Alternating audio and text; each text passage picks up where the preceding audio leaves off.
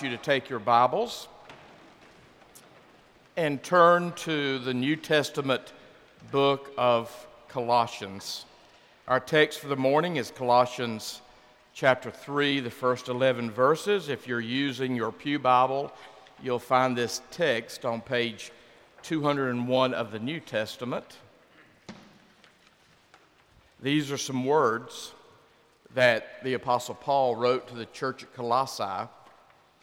And he has also written these words to us. So may the Spirit allow these words to transform us this day. Colossians chapter 3, I'll begin reading the first verse. So if you have been raised with Christ, seek the things that are above, where Christ is, seated at the right hand of God. Set your minds on things that are above, not on things that are on earth, for you have died, and your life is hidden with Christ in God. When Christ, who is your life, is revealed, then you also will be revealed with him in glory. Put to death, therefore, whatever in you is earthly: fornication, impurity, passion, evil desire, and greed, which is idolatry. On account of these, the wrath of God is coming on those who are disobedient. These are the ways you once followed when you were living that life. But now you must get rid of all such things: anger, wrath, malice, slander, and abusive language from your mouth. Do not lie to one another, seeing that you have stripped off the old self with its practices and have clothed yourself with the new self, which is being renewed in knowledge according to the image of its creator. In that renewal, there is no longer Greek or Jew, circumcised and uncircumcised, barbarian, Scythian, slave and free, but Christ is all and in all. This is the word of God for us, the people of God. Thanks be to God. And church, would you pray with me?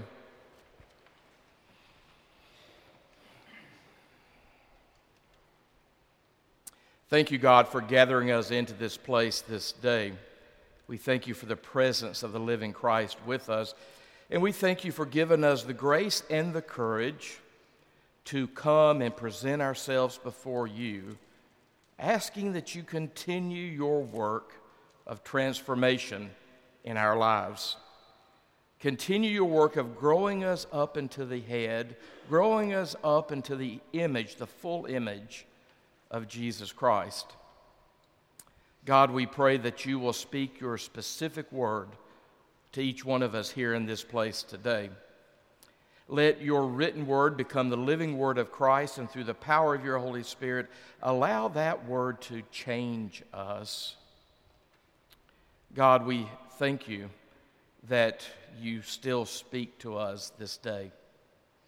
We thank you that we have the grace to respond appropriately. So God, we ask that you will give each one of us ears to hear what you're saying to us this day. We ask all of these things in the powerful name of Jesus Christ. Amen. So we've been together now for over 2 years. I am into my third year with you here at Weston Memorial Church. So I think what I'm getting ready to say you probably already realize. You probably know by this point that I consider myself a very simple preacher. I hope I'm not simplistic, but I think I'm a simple preacher. If you are seeking a preacher that can be a storyteller like Garrison Keillor, it's not me.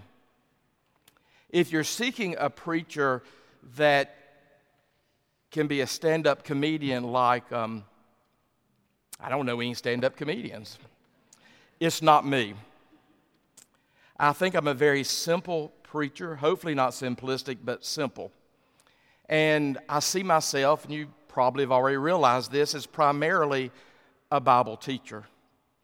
I still, every day of my life, stand in awe of the power of the Word of God to change lives. So I seek to honor my life and my ministry with the Word of God because I know that the Word of God is still yet changing lives. And as lives are changed, the world around us also will be changed. So I'm a very simple preacher. I'm not very creative. I'm so grateful for the written Word of God because I don't know what I'd be preaching if I didn't have the written Word of God in front of me. When we are ordained in our tradition, we are ordained to preach the faith of the church and none other. And I'm grateful for that also because, again, I'm not very creative. I can't make this stuff up week after week. So I'm glad that I'm part of that 2,000-year stream of preachers that have just proclaimed the Word of God. The text before us this morning here in Colossians is a powerful text. It is a text, at least the second part of the text, is a text that I probably would not have chosen. But I'm grateful that this is the epistle text appointed for this day.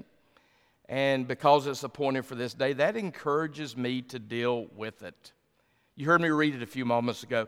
It starts out in a very positive way, but then it gets rather dark as Paul lists the kinds of behavior from which we ought to turn in order to embrace the new life that is ours in Jesus Christ. In this text, Paul does begin speaking of the good news. He begins speaking about the good news that in Jesus Christ we have now a new reality. Our reality is a new reality. He begins to say here in this text that we have been risen with Christ. Past tense.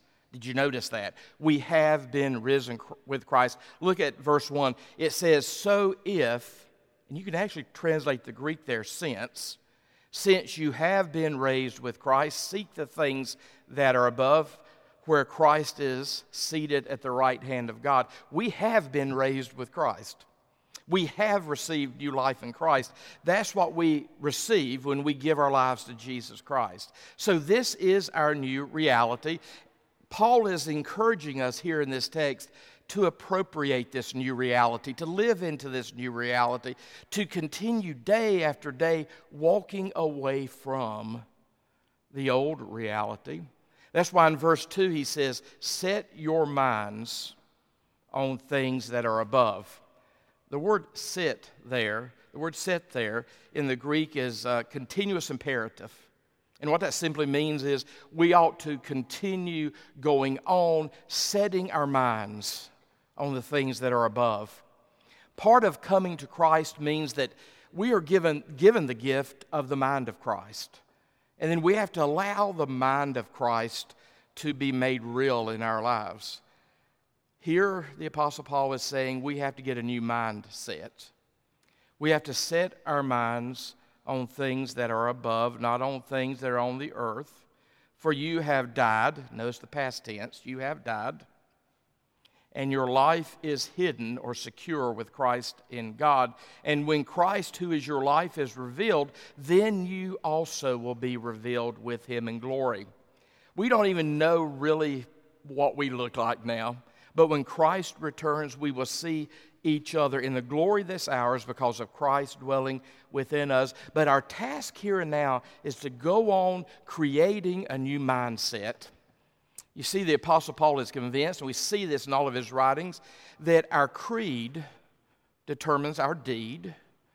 Throughout all of Paul's letters, we see that it is what we believe, it is how we program our minds that determines our behavior. If we learn to think differently, we will behave differently. If we learn to take on the mind of Christ, and for the mind of Christ to control us, our behavior will change dramatically. That's why he says, keep appropriating the gift that you have been given already in Christ. You have been raised with Christ, past tense. You were raised when you came to faith in Christ to new life. So continue setting your mind on the things that are of utmost importance to Jesus Christ. So he's saying we need to experience the new reality that is ours in Jesus Christ. And that's why in verse 5, the tenor of the text changes dramatically.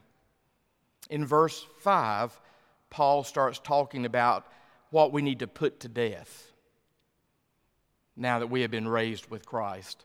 In verse 5, he begins talking about what it is we have to walk away from in order to embrace fullness of life in Jesus Christ. And whenever I see Paul doing this, and he does this in several of his letters, I'm reminded that Paul knows that we have the power to do this.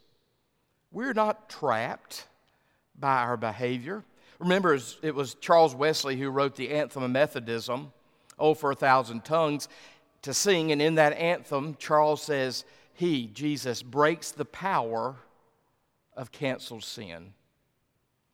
We not only receive pardon and forgiveness, but He breaks the power of canceled sin. The love of Christ dispels fear, and the love of Christ dispels sin. That's basic to us as Wesleyan-type Christians. He breaks the power of canceled sin. Sin no longer has to have dominion over us. So that's why when Paul starts giving us these lists, as he is prone to do, Paul is giving us a great compliment. He's making sure that we understand we have the power because of the Spirit residing in us. We have the power because of the grace of God at work in us to change and to continue to the change, or as we Methodists like to say, to go on to perfection. We can grow up in the image of Christ. We can grow up and get closer day by day to the people that we were created to be. So in verse 5, he starts talking about what we have to put to death in order for us to truly live the life that's ours now in Jesus Christ. Notice the text. This is the part of the text my personality would pressure me to avoid if I could. But if we're going to be a people of grace and truth, Clark preached a powerful sermon at 9:45 on being a people of grace and truth both. If we're going to be a people of grace and truth, we receive the grace that we hear about here in verses 1 through 4, but then we also have to pay attention to the truth that we find beginning at verse 5. The Apostle Paul says, and he believes we could do this, put to death whatever in you is earthly. Then again, as Paul is wont to do throughout much of his writing, he gives us a list, unless we perhaps don't understand what part of us is earthly. So he says, put to death, therefore, whatever in you is earthly. And he lists this: fornication, impurity, passion, evil desire, and greed. Now, one of the fascinating things about this part of the text is these first four words, fornication, impurity, passion, and evil desire, in the Greek, all have to do with sexual immorality. And these are just different ways for the Apostle Paul to talk about sexual immorality. Fornication, that sexual behavior outside the confines of marriage, and then impurity or passion or evil desires. Throughout the New Testament, we see that sexual immorality is to be something that we flee. When you look at the history of the Christian movement and the history of the people of Judaism before us, the historians point out one thing that I think is very significant. When we look at the Jewish people and their writings and the Christian people in our writings, we notice that we bring no new ethical concept to the world, except a different portrayal of love. They believed in love. We know more about love now because of Jesus Christ. But the most unique ethical behavior we bring to the world, because the Greco-Roman world, the Greeks and the Romans had no concept of this, is the encouragement to chastity. And throughout the Jewish writings and throughout the Christian writings, we are encouraged over and over again to flee sexual immorality and to embrace chastity, to embrace sexual purity, to live our lives sexually in regards to the law of God, the mind of God that's been revealed to us and for us. Now, the Greco-Roman world had no concept of that. For them, sexual activity was recreation, and there really were no confines on their ability to pursue that recreation. And that's why you keep seeing Paul having this issue with the people who are coming into the Christian faith from the Greco-Roman world, because I'm sure Paul wished there was a delete button on those people. But there wasn't. They came into the Christian faith with a lot of their behaviors and a lot of their attitudes and ideas. And Paul had to keep talking about chastity, flee sexual immorality. And that was a very new thing in the Greco-Roman world of Paul's day. By the way, it's not a very popular topic in our culture today. In a lot of ways, we reflect more the Greco-Roman world of the past than we reflect the world that the Christian faith created. So he says, put aside that which is earthly, fornication, impurity, passion, evil desire, all talking about sexual morality. And then notice the next thing he puts in the list, and greed. He could have talked about a whole lot of other things. Here he talks about greed. And what he says about greed is very convicting to me, and I suspect it is to you. He says almost parenthetically, greed, which is idolatry. I don't know that we think about greed. We know greed's not a good thing, but I don't know that we think about greed as a form of idolatry. Whatever becomes the center of our lives, whatever determines the bulk of our behavior, is an idol. The only thing or person that should occupy that space is Jesus Christ. That's why Paul says, and greed, which is idolatry. You know, I think one of the reasons the Christian community continues to practice the tithe, giving 10% of what God has given to us, is to break the power of wealth or finances or resources in our lives. You know, it's amazing. God says, give me the 10% for my purpose in the world. God at the same time is saying, but you get to keep 90% for whatever you choose to do. But even whatever you choose to do continues to need to be that which glorifies God. So in some ways, tithing is like fasting. Fasting will break the power of our sensual nature, our physical concerns. Fasting will do that. Tithing will help us break the power of finances in our lives and help us to bring it into an ordered way, making sure all of our loves are ordered appropriately as we seek to follow Christ. So Paul gives us this little list, and then in verse 6 he says, on account of these, the wrath of God is coming on those who are disobedient. Well, if you think preaching on chastity is unpopular today, preaching on the wrath of God is really unpopular these days. We want a God that just has a soft side. We want a God that gives us grace, but we want that grace to just be a way of God letting us off the hook and being permissive with us. But all true love, and we know this because we know about the relationships in our lives, all true love has a soft side and a hard side, a soft side and a firm side. Sometimes if we love someone, we have to do what is best for that person, even though it might really irritate that person. I knew when my children were teenagers that one of my primary jobs at that stage in their development was I needed to make them really unhappy with me a lot of times. True love has to have the soft side and the hard side, and that's the way God is. There's the soft side, but there's the hard side. He loves us too much to just ignore some of our chosen behaviors or attitudes. So Paul says, you do these things and you may experience the wrath of God.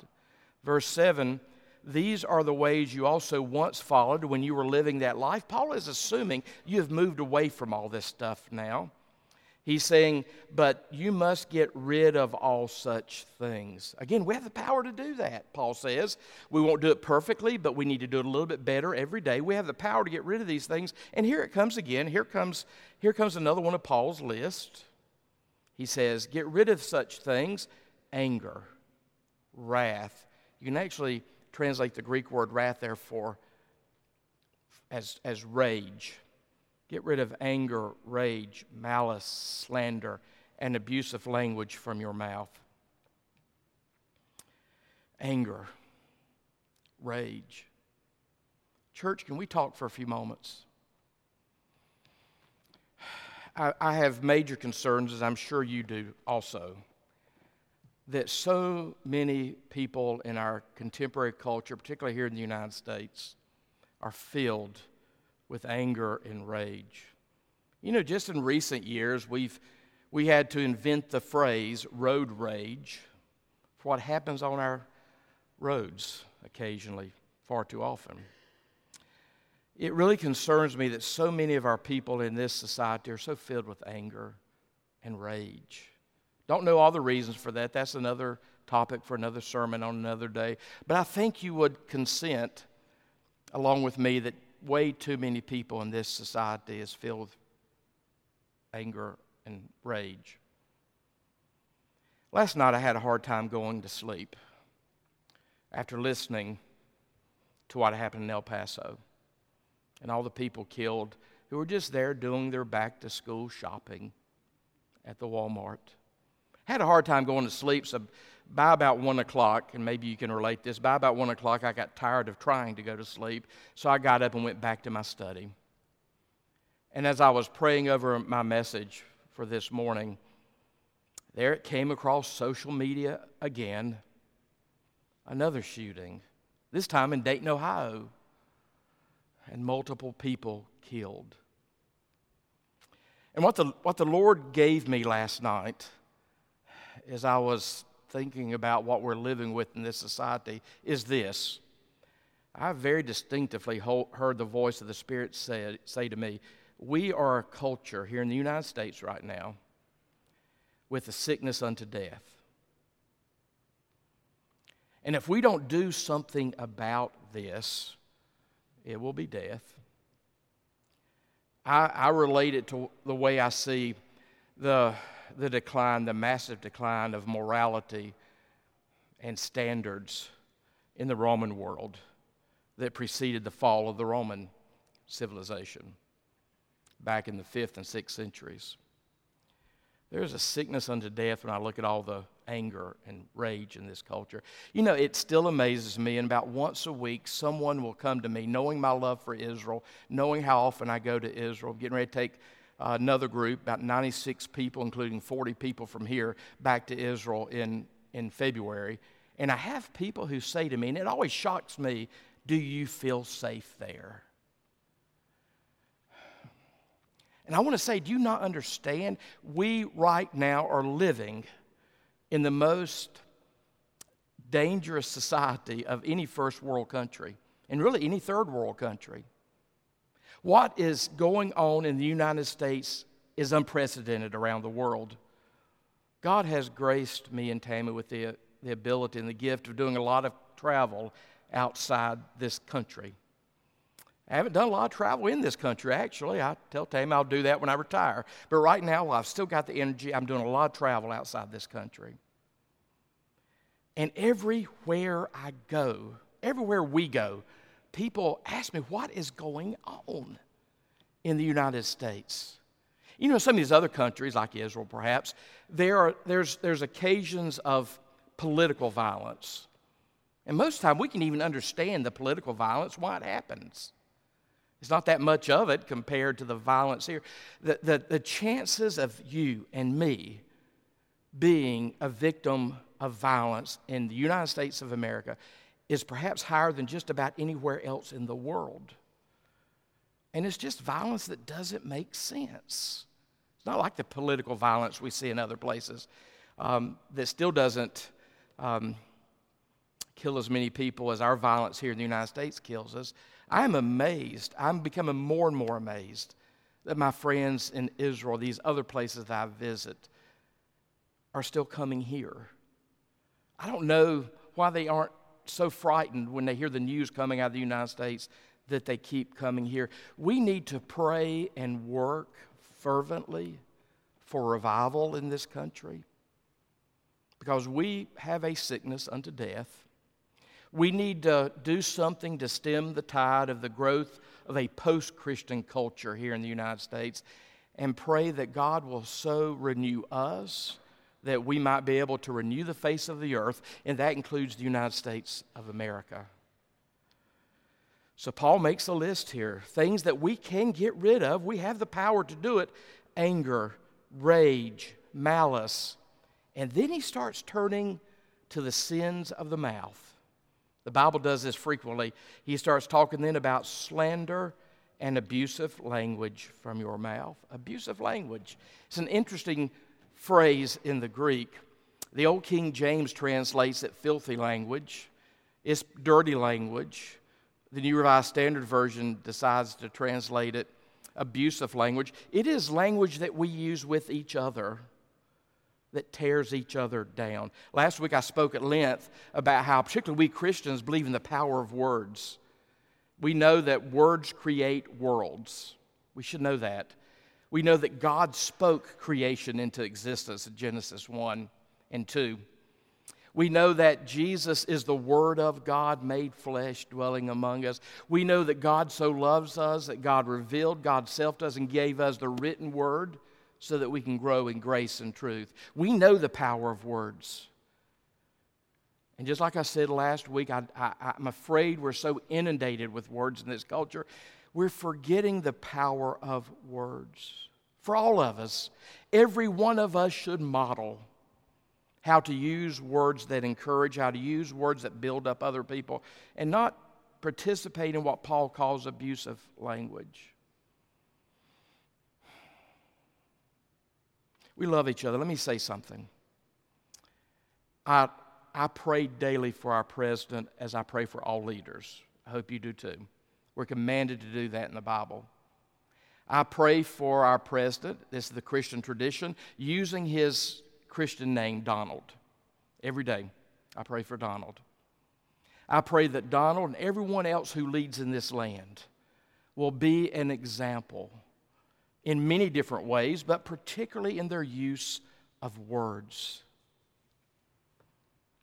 We need to make sure that each one of us are using the mouth. The Bible says so much about the power of the mouth. We need to be careful about using our words to make sure that we're speaking life into this culture, not speaking death into this culture. Speaking words that build people up, speaking words that encourage people, speaking words that acknowledge the image of God in each other. We're at a place where I think we really are beset with a sickness unto death in this culture. And the world around is watching us. And we need to pray and act and serve in such a way that God can renew this culture. Every time I see one of these lists in Paul, it convicts me.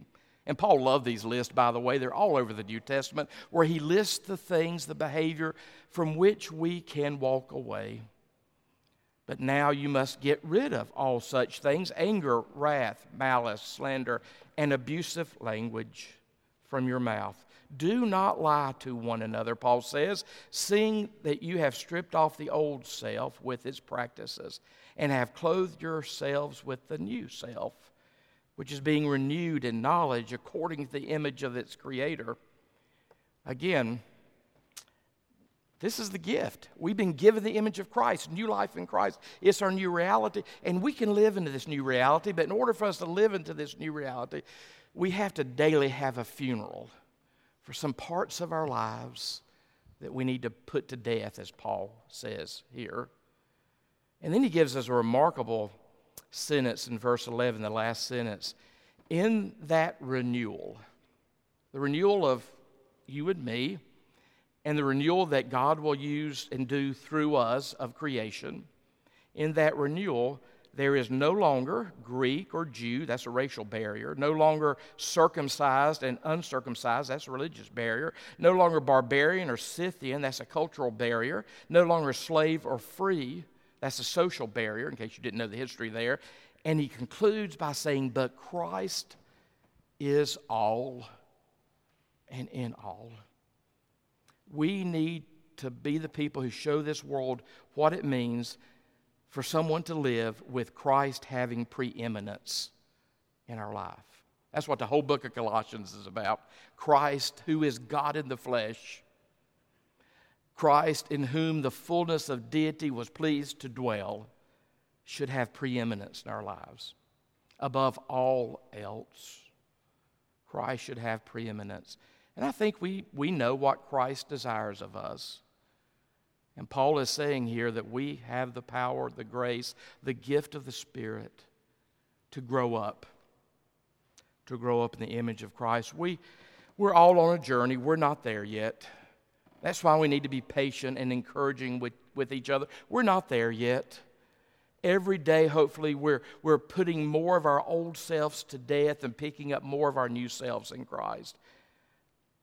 We need to make sure that we understand what our list is. And I don't need to help you understand your list. You know your list as well as I know my list of those things that we need to put to death in order for us to be free, to be the people of Jesus Christ. In a few moments, we'll come to this table. And part of what we believe as being part of the historic church is we come to this table not just to remember the past. We come to this table to receive Jesus Christ again. We come and participate in the body and blood of Christ because we're receiving Christ. We're receiving Christ into our lives so that we can live differently. I think too many of us here in the West, too many of us Christians in the West, we have been consumed with a spirit of passivity. Let me explain that. It's really an issue in the American church. The ancients had a word, acedia, that was sort of a spirit of passivity. It's a spirit of apathy. It actually becomes one of the 7 deadly sins. And it usually gets translated slothfulness or laziness. One of the 7 deadly sins, acedia. Let me make sure we understand what the ancients meant by this term. This spirit of passivity, John Cassian said it was the noonday demon. This spirit of passivity was not just laziness, generally speaking, though we're all opposed to that. It was not just laziness, generally speaking, but it was a spiritual apathy. Noonday demon, hottest part of the day, we're tired. It's this noonday demon when we decide that we just don't have the energy to fight or to struggle anymore. And we just accept life as we know it. Paul here in this text has paid us a great compliment. We can put some things to death. I hope that all of us leave some of those things here at this altar today as we meet Jesus again around this table. Amen.